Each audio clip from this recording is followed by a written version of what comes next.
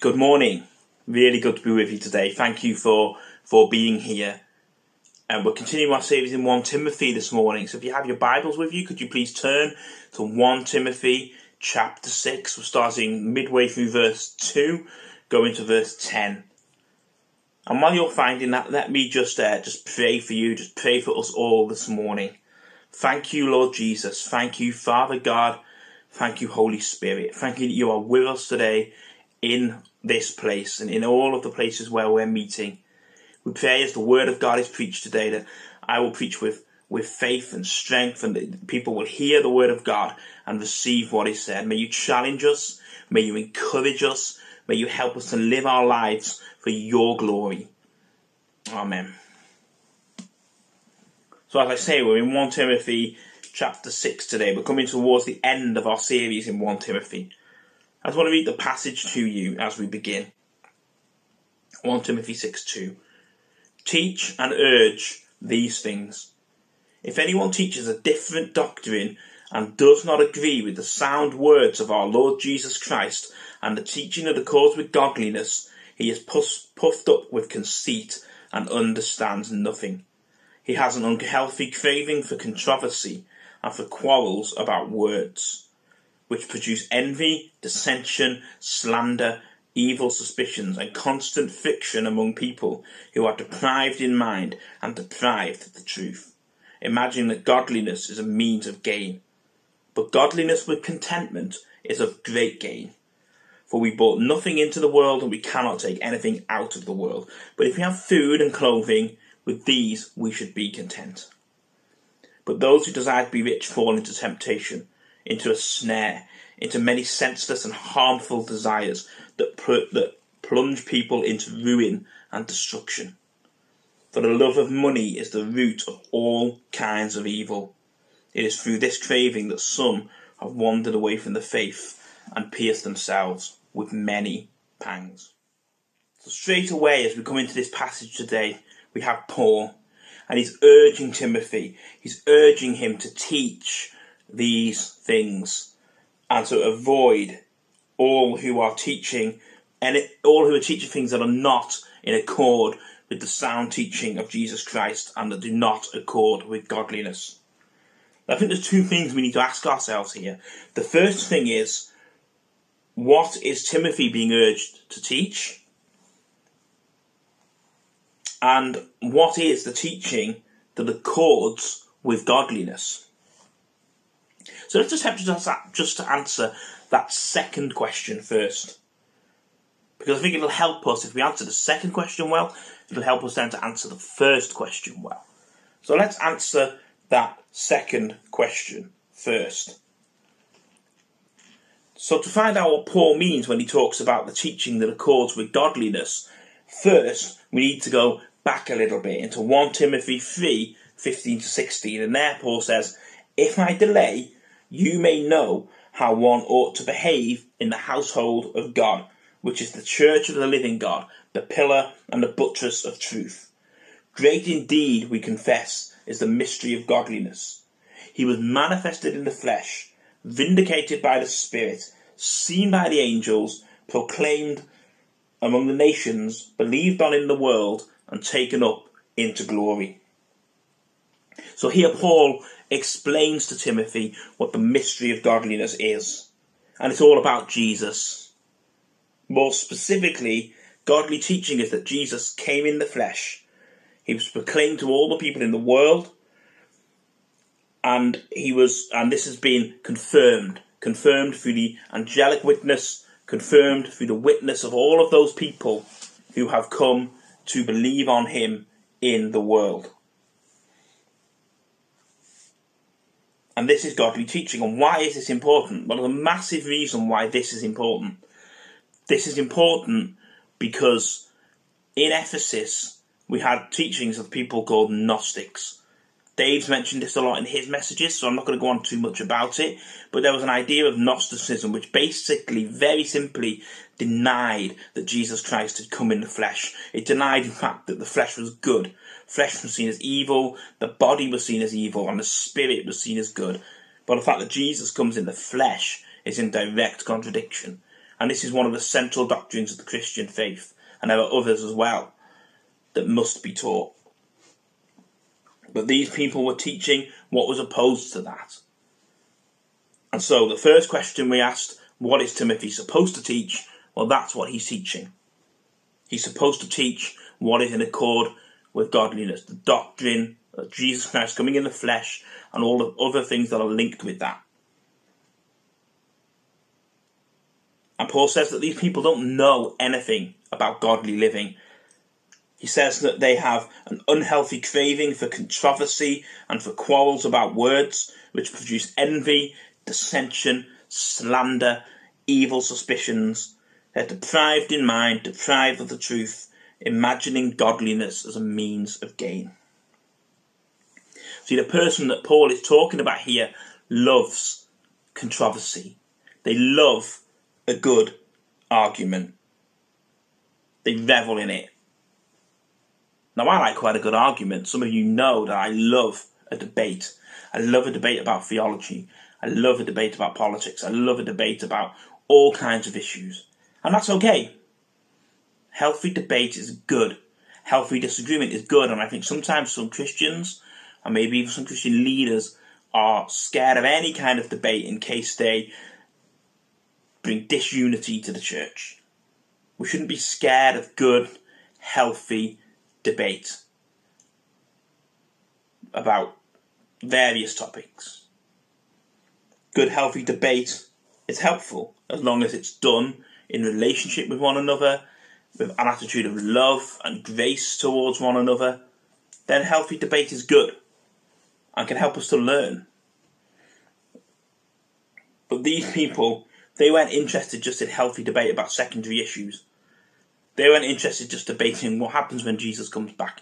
What's the timing of the rapture, or the timing of the tribulation, or whether these events take place, or whether women can be church leaders or not, or whether, God created the world literally in 6 days or in some other way. These are the healthy debates we have in the church on different opinions that are secondary. These people weren't interested just in that, and they weren't interested in loving one another in our disagreements. These false teachers were reveling, they were happy, joyful in dividing the church, in teaching doctrine that was opposed to the very central teaching of the faith. All of these secondary things we can debate with love and mercy and grace, but they were not interested in that. They wanted to make sure that they gained followers for themselves, that they made a name for themselves. And they were quite happy for people to fall out if it meant that happened. And the true message of the faith, of course, the central message of the faith, which these false teachers denied, is this. The second person of the Trinity became a human called Jesus. He was born of a virgin and is and was and is fully God and fully man. He lived a sinless life. He died in our place as an atoning sacrifice for our sin. He rose again after 3 days, ascended to heaven, and is now seated at the right hand of God, reigning in glory, and will return to judge the living and the dead. This is the right central doctrine of the faith. And these teachers wanted to teach what was opposed, especially to Jesus Christ coming in the flesh. You see, our disagreements about other issues around that should be taken in love, operated in love for one another, engaged in love for one another. But these teachers who were opposing that truth, they weren't loving. But even our love for one another, in which we engage in those topics, our love for one another is the same love that draws us to oppose real, genuine false teachers. Because we love our brothers and sisters in Christ, because we love the truth, because we love Jesus, we must oppose false teaching. To paraphrase Mark Driscoll, he says this, I'm paraphrasing: if pastors are to care for the sheep, they have to shoot the wolves. Loving our brothers and sisters includes standing for the truth and against the lies that will harm them. So what was this false teaching? What was it that was being taught? I've already mentioned Gnosticism, that was part of it. And actually I did an interesting study, not purely for this sermon, but just as I was looking over 1 Timothy, about what the false teaching in Ephesus included. And there's many elements to it. There's Gnosticism, and there's bits of Jewish myth, and there's lots of sort of what you might call a feminist theology of that attracted women from the temple of Artemis in Ephesus. But one of the things that Paul talks about here is that they are imagining that godliness is a means of gain. These false teachers were teaching that Jesus is a means of gain. In many ways, gain to their lives, but I suppose especially financial gain. They thought that to follow Jesus brings us financial gain. Now, does that sound familiar? Does that sound familiar to you? Have you seen this happening? Today, our churches are infected, especially in the US, especially in Africa, but all over the world. We have been infected by a false teaching called the prosperity gospel. This teaching is false. And it basically teaches this: that if you have faith in Jesus, if you have enough faith, and if you sow the right kind of financial seed, it'll lead to your wealth, to your physical healing. If you just follow the right formula, God will heal you. God will provide for your finances. Furthermore, if you're sick or poor, it's your own fault because you lack faith. And this is infecting our churches today. It's all over the place. And it's on Christian TV, on the God Channel, TBN. It's perpetrated by people like Joel Osteen, Kenneth Copeland, Paula White, who's President Trump's spiritual advisor, and many others who are infecting the church with this horrible, disgusting, evil heresy. And it is. And I'm going to be harsh in my words about this because it is of the pit of hell. And the people who preach it are false teachers and charlatans. And if you listen to them, please stop. If you believe it, stop believing it. Study the Bible. This teaching is wrong. It is from the pit of hell, and it is not godly. And here are 3 major problems with this prosperity gospel teaching. First of all, it minimizes suffering. Following Jesus in this prosperity scheme becomes only about blessing.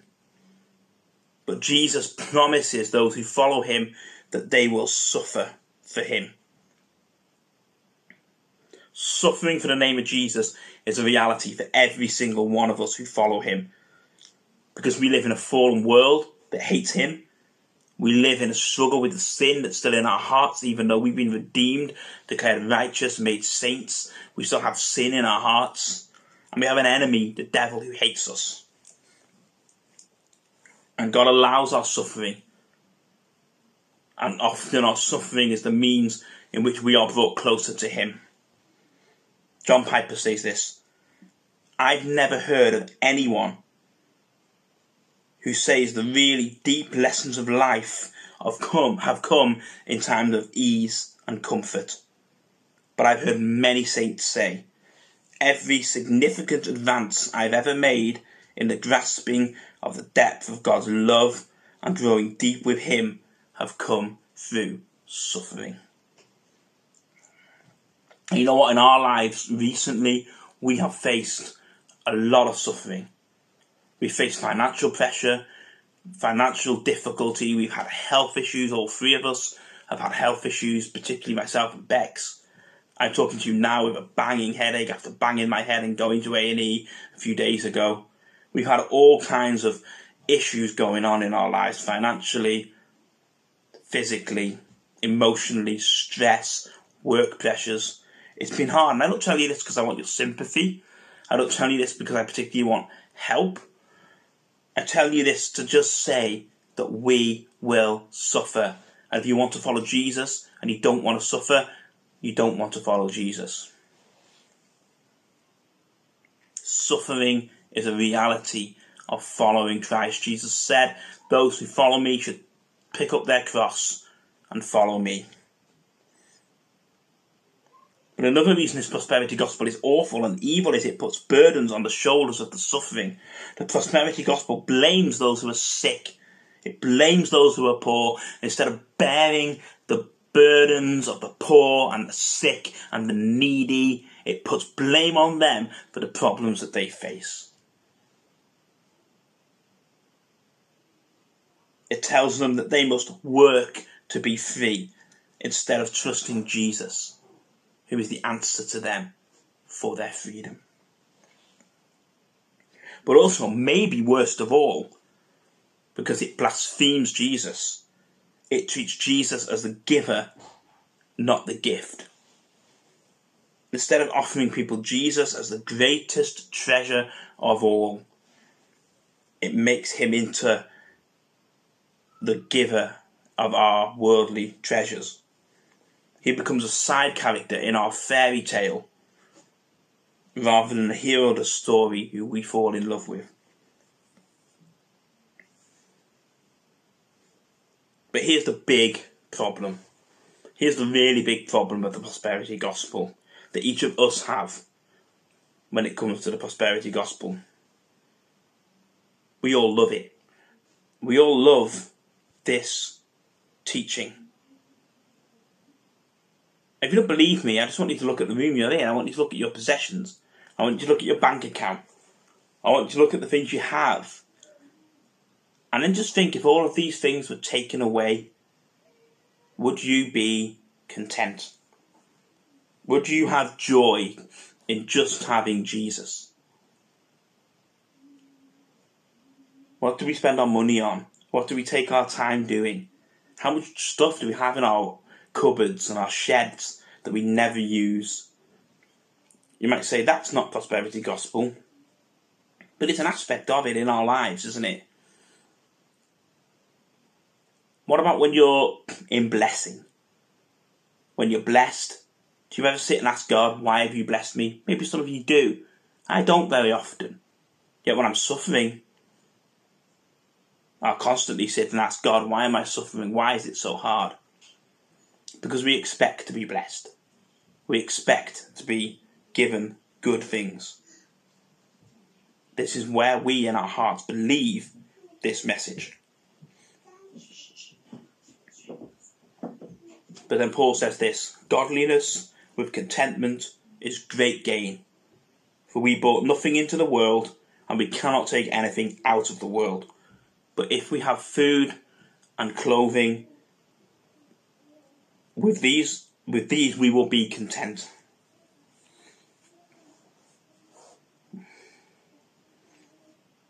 See, we often see these people that are taken in by prosperity gospel teaching as victims, and that's not untrue. There's an aspect of them being victims.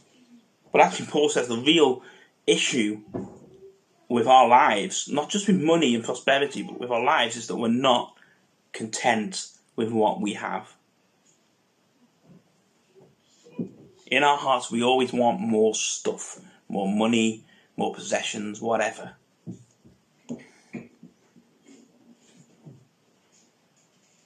And yet the greatest form of gain in this life, says Paul, is not to seek after things, but to live a life of godliness, which he has already emphasised, and to be content with what we have. He says we brought nothing into the world, we'll take nothing out with us. You can't take it with you when you're gone, when you go, when you pass on, when you go to heaven, when you go to be with Jesus or whatever, when you die, you can't take it with you. So be content with what you have. Be content with where you are. Now let me be clear, okay? I want to be clear for a minute. Don't hear what I'm not saying. I'm not saying it's wrong as Christians to have possessions. I'm not saying it's wrong to own things. I'm not saying it's wrong to enjoy the blessings and the things God's given you. He does give us blessings. And I definitely believe that God provides. I mean, I was talking before about our suffering, our difficulty, particularly financially. We have trouble with the car. And we've seen God provide so often. Through freedom, through the money that's been given to freedom, for giving out to people in need. We've received loads of that, and I'm thankful to everybody that's given to that. From family, from friends. We've seen God provide again and again and again to provide for our needs. We've seen God heal us multiple times. So it's not wrong to believe that God provides, and to believe that, as Christians, we don't just suffer. We do have a God who blesses us. But we must be content with what we have. We need to stop seeking after the things that don't matter and start seeking after the things that do. Let me be abundantly clear what I'm saying here. Okay, if you're a Christian particularly, I want you to hear this today. Christian, it isn't wrong for you to own things, but it is wrong for your things to own you. Are you content? Are you content with what you have? Are you content with where you are? If you're discontent, ask God. If you're discontent, maybe He has something to show you to move you forward.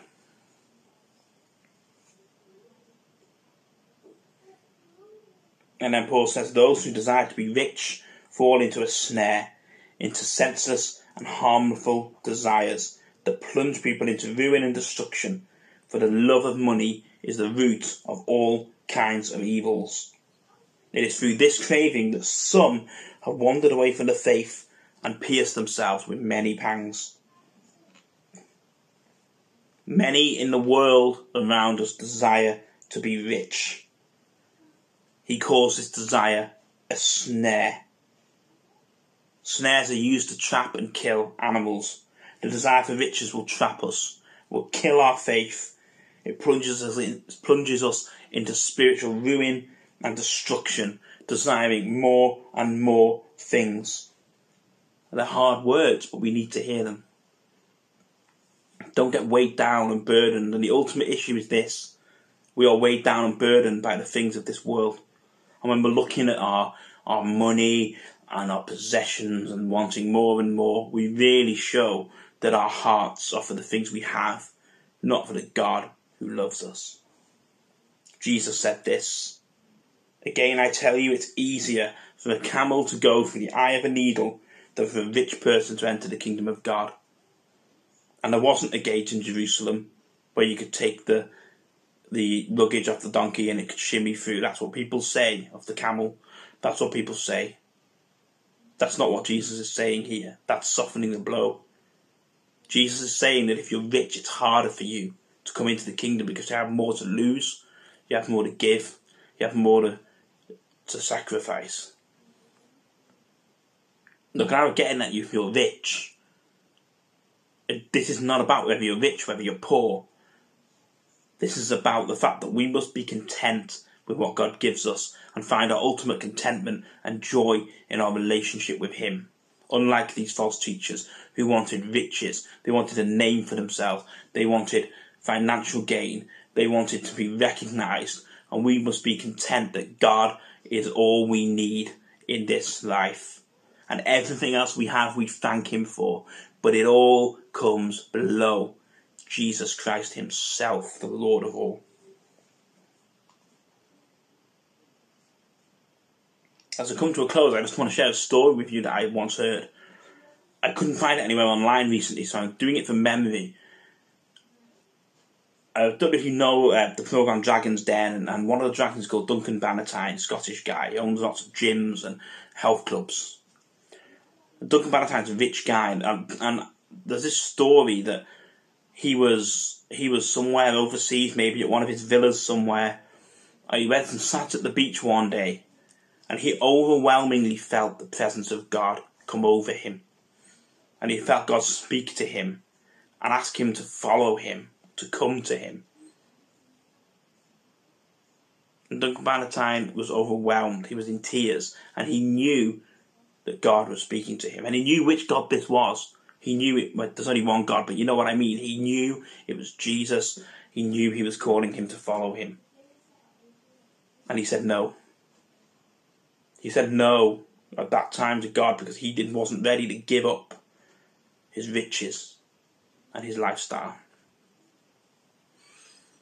There's a man in the Bible, isn't there, who did the same thing. A rich young man, he comes to Jesus and says, "What must I do to have eternal life?" And Jesus says, first tells him to keep the commandments.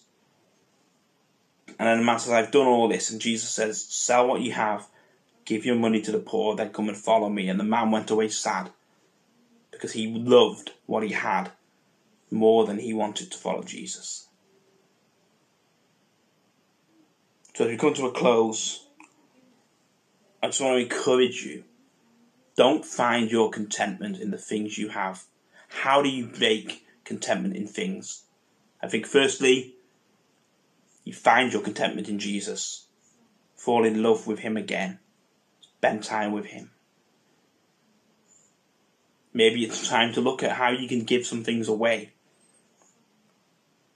I don't think God wants us to give everything away for the sake of it or for religious purposes. But maybe it's time to look at what you can give, what you can get rid of.